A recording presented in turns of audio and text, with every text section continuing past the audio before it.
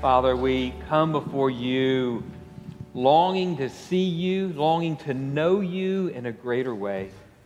We thank you that you've gathered us to worship, whether here or watching at home. And I pray that you would bring upon us today, through your grace, a fresh filling of your Holy Spirit, that we would hear the words that you want to speak to us directly today, that we would hear and receive them, Lord, by your grace, that we would be changed. We need that today. May your church rise up through your grace to be a people who come to be transformed from one degree of glory to another as we seek your face. So we open your word now and open our hearts to you. We pray this in Christ's name. Amen. Please be seated. Well, I would say, like everybody in this room and everybody watching, I too was shocked and horrified and saddened by what we saw at the U.S. Capitol on Wednesday. All kinds of emotions were swirling around me then, and they still are today. Things that I could name in here, and probably things that I don't want to stand up here and name before you. Just horrified by the things that we're seeing. And as I think back about Wednesday and things that have kind of transpired after, there's a question that's been going over in my mind. And it's a question that is actually the title of a book that many of y'all will know who Francis Schaeffer was, this great Christian theologian, thinker of the 20th century. He wrote a book titled, How Then Shall We Live? How Then Shall We Live? It was written in 1976. And in this book, Schaeffer examines the breakdown of modern society in philosophy, theology, the arts, and in morals. Well, his book was republished in 2005, and I want to read you an excerpt from what the publisher wrote in the foreword. Here's what he wrote. Schaeffer's question to each of us, how shall we then live, is especially urgent in our own day, as we see the growing disintegration and decline of truth and morality throughout our world. What then is the answer to Schaeffer's question? What is our response? It's a commitment to God's word as truth. It's a compassion for a culture that is lost and dying without the gospel. It's a commitment to the costly practice of truth in the midst of intellectual, moral, and philosophical battles of our day. It's living in the power and reality of the God who is there, bearing the witness of his truth across the full spectrum of life and culture. And as Schaeffer stated at the end of his book, these words, this book is written in the hope that this generation may turn from the paths of death and may live. How pertinent those words are for us today. How pertinent they are for the words for the church today. I believe today more than ever, we as followers of Jesus must be called up to stand in the truth of God, where the truth and word of God so transforms our lives around the person of Jesus that we actually look and live differently. There's a lot of people crying out for hope today. A lot of people crying out for not understanding, trying to make sense of all the craziness that we're seeing unfold before us, things that we didn't think we would see here in America, but the reality is we're as sinful as anybody else. What we need is the gospel truth to so reform and reshape our lives around the life of Jesus. Toward the end of last year, I think it was probably at the beginning of December, as I was praying, the Lord impressed two words upon me that I felt were for his church and I believe were for St. Andrew's. One of the words I spoke about, I think it was in the second sermon that I gave during Advent, but it's the word division. And I spoke about how divided, obviously, we've seen our country come through differences, opinions on how to see COVID, the racial things going on in our country, and then politically, the great divide. And I named in that sermon how we've seen that then infiltrate the church. But the church, who is to be the body of Christ, of people united together, have become fractured in so many ways. So that was the first word the Lord brought to me then. The second word I want to name today, and it's apathy. Apathy among the church. apathy, of followers of Jesus becoming apathetic to their relationship with the Lord, diving in to grow in that and then to live out of that relationship. So I want you to think about this reality that we've seen in this past year. It's easy to become apathetic when we're not gathered together for worship. Now, some of us are today, obviously, but there are a lot who aren't able to. But you can easily become apathetic when we're not gathered as the body together in worship. It's easy to become apathetic when we're not physically meeting in community with one another. These days have made it very challenging for that. But one of the dangers is we can become apathetic in our walk with Jesus. It's easy to become apathetic when we're not reading and meditating upon God's Word. It's easy to become apathetic when we're not sharing our lives in such a way that we're being authentic and vulnerable with one another about the things, the real life things that are going on in each of our lives. It's easy to become apathetic when we're out there isolated doing this on our own. But I've also realized this: it's easy to become apathetic when we've given ourselves to causes that we have allowed to become greater than the gospel. Causes like COVID, causes like the political divide. Now, I'm not saying that you shouldn't have a passion and of a direction. I'm not saying that at all. But when we've allowed something to become greater than the gospel, that's a problem. Or when we've given ourselves to watching the media and reading and us responding, and we're spending more time doing that than sitting and reading God's Word and actually allowing it to inform how we're going to respond to the current cultural situation that we're in. Friends, it's easy to become apathetic in that way. We can easily become apathetic when the good news of the gospel is no longer the main news that we're letting sink into our hearts and our minds. Friends, this is a time that we've got to wake up as a church and come together as the body of Christ to bring the light and hope of Christ to those around us. We have an incredible message, but the reality is this. For many of us, the message, I think, has become, I don't know, just kind of old hat. Something that we know and believe in, but we're not necessarily walking in and leaning in every day. What's going to call us out of apathy or complacency or however you want to fill in the blank? I think it's got to be compelling news. It's got to be something compelling that's going to lead us up into something greater. I think we need a renewed imagination of the gospel. Not a changed gospel, but the gospel that's real, that came to change our lives. We need a renewed imagination of who Jesus is and what He's come to do and what He's come to say that is true of you and me now because of what He's done. So what I want to do this morning is I want us to look at Exodus chapter 19. You might think that's an odd passage, but it's really not. Dustin read it just a moment ago, and it's printed in your bulletin. What I want to do is this. I want us to come as we look at this passage to an awakening of God's grace. What is going to shake us up? What's going to wake us up as a people? It's not someone saying, do this or do that or, all this. No, I think what's going to wake us up is an awakening to God's grace. That's where we're going to begin. And then we're going to end with what is our response to this grace, okay?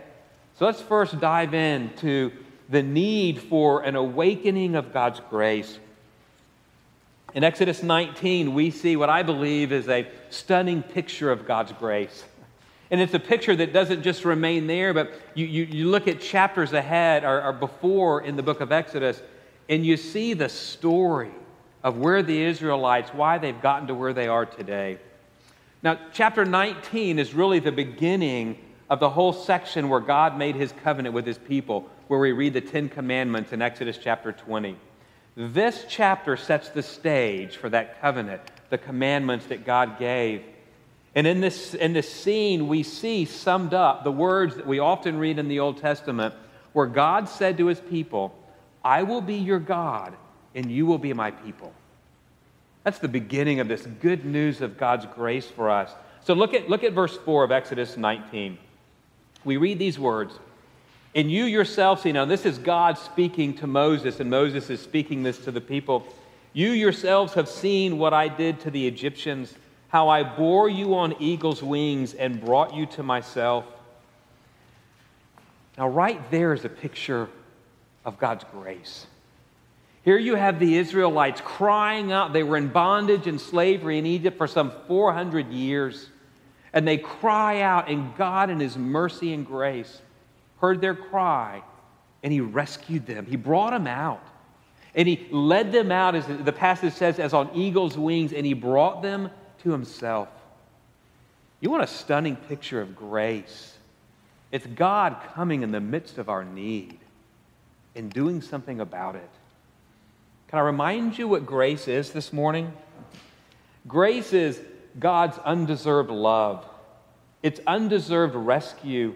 It's undeserved relationship. It's undeserved forgiveness. It's the renewal of a life that sets us on a very different trajectory, where we now can live because of grace as people who are loved and covered and forgiven on a renewed journey to show this world who our God is. What I love about what's happening here in Exodus 19 and in the chapters before this, it's a historical picture of something that God did for His people. But it represents for us a much deeper spiritual reality. And here's the reality. Every single one of us, we are all held captive by an enemy who seeks our downfall. We are all held captive by sin. Now I want you to think about this. We're all held captive by something, aren't we? If you have struggled with addiction in the past or currently do, you know what it's like to struggle being captive to alcohol or drugs or pornography or fill in the blank. You know what it's like to be held captive. You cannot break out on your own. Still others are held captive by the approval of others, by a lack of forgiveness, not understanding that you're forgiven, but also held captive because you haven't forgiven somebody else. Some are held captive by guilt, things of the past. Some are held captive by material things. So I throw the question out to you. Maybe I named some of those for you, but what would you say holds you captive? Because there's something, friends, that holds every one of us captive. But I want you to hear this morning is this. As God heard the cries of the Israelites under an oppressor, the Egyptians, so strong that there was no way they could get out on their own, God heard their cries and He rescued them. He came and brought them to Himself. What I want you to hear this morning is this good news of the gospel of God's grace, that God has heard our cries. He's heard your cries. And He's done something, what I would say, far greater than what we read in the book of Exodus. Because what God ultimately came to do was to bring His Son among us, to be the rescuer, the ultimate one who would break the rod of the oppressor, so that you and I, as we come to surrender to Him, to Jesus, we would actually find that we have been set free. I want to remind you of the words that Jesus spoke. It's recorded in Luke chapter 4, verses 18 and 19. He's quoting here from the prophet Isaiah. Here's what he wrote, speaking of Himself. The Spirit of the Lord is upon me, because He's anointed me to proclaim good news to the poor. He has sent me to proclaim liberty to the captives and recovery of sight to the blind, to set at liberty those who are oppressed, and to proclaim the year of the Lord's favor. And you want to talk about a stunning picture of God's grace. It is God sending His Son to set captives free, you and me, to set us free so that we could live as God created us to live, as sons and daughters. It's a picture of that we see happening in Exodus chapter 19. I want to bring us back because in this picture, in this verse, this chapter, he speaks of this in verse 4. You yourselves have seen what I did to the Egyptians and how I bore you on eagle's wings and brought you to myself. That's an interesting picture, isn't it? Being carried out on eagle's wings. I love that analogy, that picture, because an eagle is two things in a sense. An eagle is a bird of prey, but an eagle is also a rescuer. You see, Egypt would be the prey, and Israel would be rescued. This is who our God is. A God who hears our cries and rescues us by His grace. You see, the Israelites didn't do anything to earn God's favor. It wasn't because they were this great people. No, God just chose in His mercy to rescue them, to set His grace on them. Now, friends, when we think about this grace of God, it elicits a response, doesn't it? We can't just sit neutral. We can become numb to it, as many of us have, some of us have. But we don't just remain neutral. When we understand grace is grace, the good news of the gospel, we've got to ask that question that I asked at the very beginning: how then shall we live? In light of grace, how then shall we live? God gives us insight into this in verses 5 and 6 of Exodus chapter 19. We see this is what the Lord requires of us, people who are beneficiaries, if you will, of God's grace. So we read, "Now therefore, God speaking, if you will indeed obey my voice and keep my covenant, you shall be my treasured possession among all peoples, for all the earth is mine, and you shall be to me a kingdom of priests and a holy nation." Did you hear what our response is to be? He calls us to obey, to a new way of living. It's obedience. Now, for many of us, that word obey has a lot of connotations to that, doesn't it? And I think for some, when you hear that call to obey, you hear it more as a burden as opposed to a joy. You know, friends, it's meant to be a joy and a privilege. But I think many of us misconstrue what's really going on because we haven't understood grace. And that word obey has become a burden. Now, I'll be honest with you, there's times that I live with a skewed view of obedience. I wonder if you do too at times. Let me give you some examples. When I think that I've got to do something to earn God's favor, obedience has just become a burden rather than a joy. I wonder if you can identify with that. When I view obedience as a lack of freedom, it's become a burden instead of a joy. When I look at obedience as something that I've got to do so that God won't be angry with me, I'm seeing it as more of a burden than a joy. Friends, what we see in Exodus chapter 19 is this: obedience flows out of a right understanding of God's grace. I love how Paul Tripp wrote about the word obedience. That's what he wrote. You don't need to obey to earn God's favor. I'm going to go on, but I think some of you might need to hear that this morning. You don't need to obey to earn, did you hear the right operative word? To earn God's favor. He goes on and writes, don't misunderstand me. Grace does not make obedience optional. Obedience is the lifelong calling for followers of Christ. But your obedience is never a fearful payment. Rather, it is this.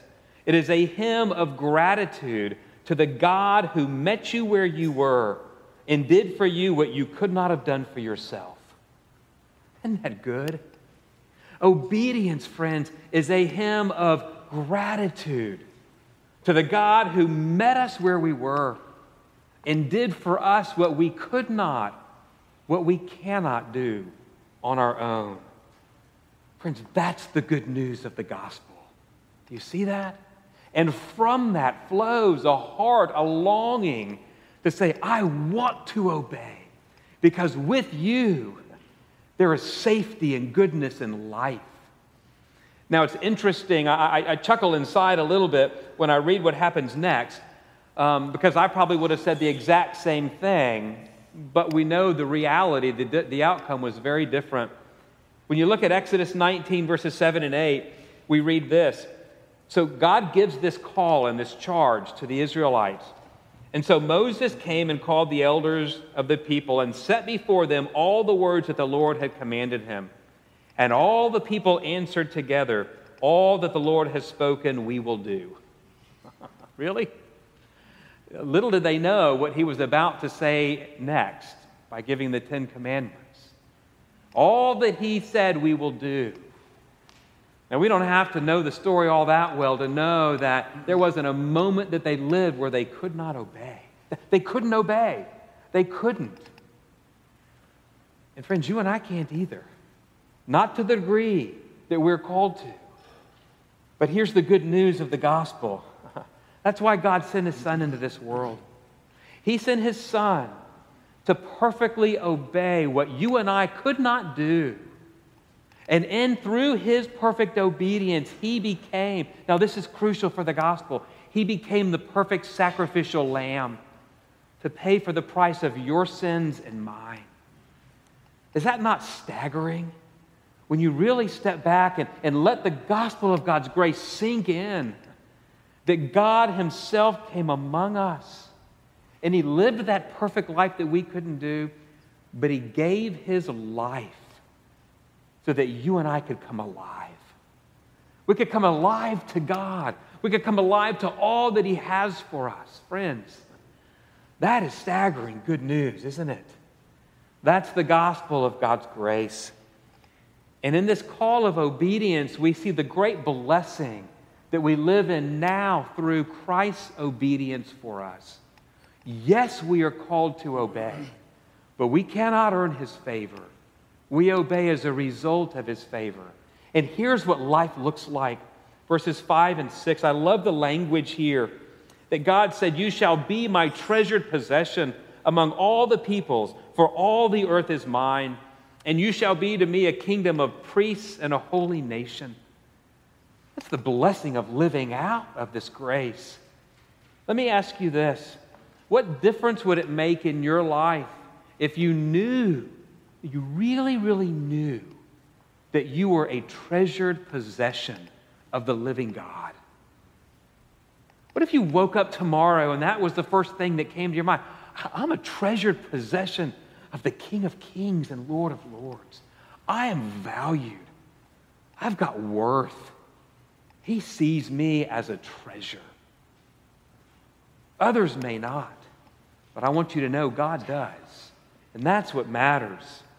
So not only does he call us a treasured possession, he names the reality that we are a priestly people. And I love this language because in the Old Testament, the priests had greater access to the presence of God than the Israelites did, than the other people did. But they didn't have total access. It was very limited access. And the beauty is we fast forward and think of this idea of a priestly people. We're reminded that Jesus came among us as the great high priest. That as he gave his life for us, making the final sacrifice, I'm reminded of that scene in the Gospels where the curtain was torn. The veil over the Holy of Holies was torn in two, giving us through Christ access to God. Unlimited, unhindered access. Did you know what that means? One is that we don't need to be ashamed to come before the presence of God because we are his people covered in the blood of Christ. But as the priestly people, we've got unlimited access to him. That where we can come with our burdens, our needs, the things that we're wrestling with, the things that we do not understand, we bring those to him. He begins to help us understand and make sense of them. He's a God who welcomes us into his presence. The final picture we see here is that he calls his people a holy nation. Now think about that. They had no idea the calling that was placed upon them. But it was an incredible calling that they would be God's representatives on this earth. That the nations of the world would come to see through them who the one true God really is. You know, today is Epiphany Sunday. You see the three wise men or three kings up there. We're reminded of the gospel story that Dustin read for us this morning. And it's that story that represents for us today that the gospel is not just for the Israelites, but it's for the entire world. This message, this good news of Jesus coming among us to reconcile us, to set captives free, friends, is for all peoples. And do you know what that means for you and me when we really get this? When we begin to see we are a holy nation, we have the privilege, the calling to be the hands and feet of Jesus in this world, His voice in this world, to a world, as we've seen this week, is in desperate need of hope, in desperate need of something. And friends, we've got the answer. So I want to close by bringing us back to the question, how then shall we live? How then shall we live? Friends, we are a holy nation, a people who have been given grace upon grace. It matters how you and I live today, because the world needs to see something very different than it did on Wednesday. The world around us, our friends, our neighbors, this city, this state, this country, the world needs to see the hope that the Savior has come. How then shall we live? We'll live in light of the gospel of God's grace, to take this news to the nations, that they would come and find life. Amen? May God call us up, friends. I've been in a lot of prayer over this. May He call us up ahead to be His priestly people. Not that we're better than anybody else. Not that we've got it, But we're a people of great humility coming with a message of life. Amen? Maybe that be what we call people into. I want to close with a prayer from the Book of Common Prayer. So let's pray. Grant, O God, that your holy and life-giving Spirit may so move every human heart and the hearts of the people of this land that barriers which divide us may crumble, suspicions disappear, hatreds cease, that our divisions being healed, we may live in justice and peace through Jesus Christ our Lord. Amen.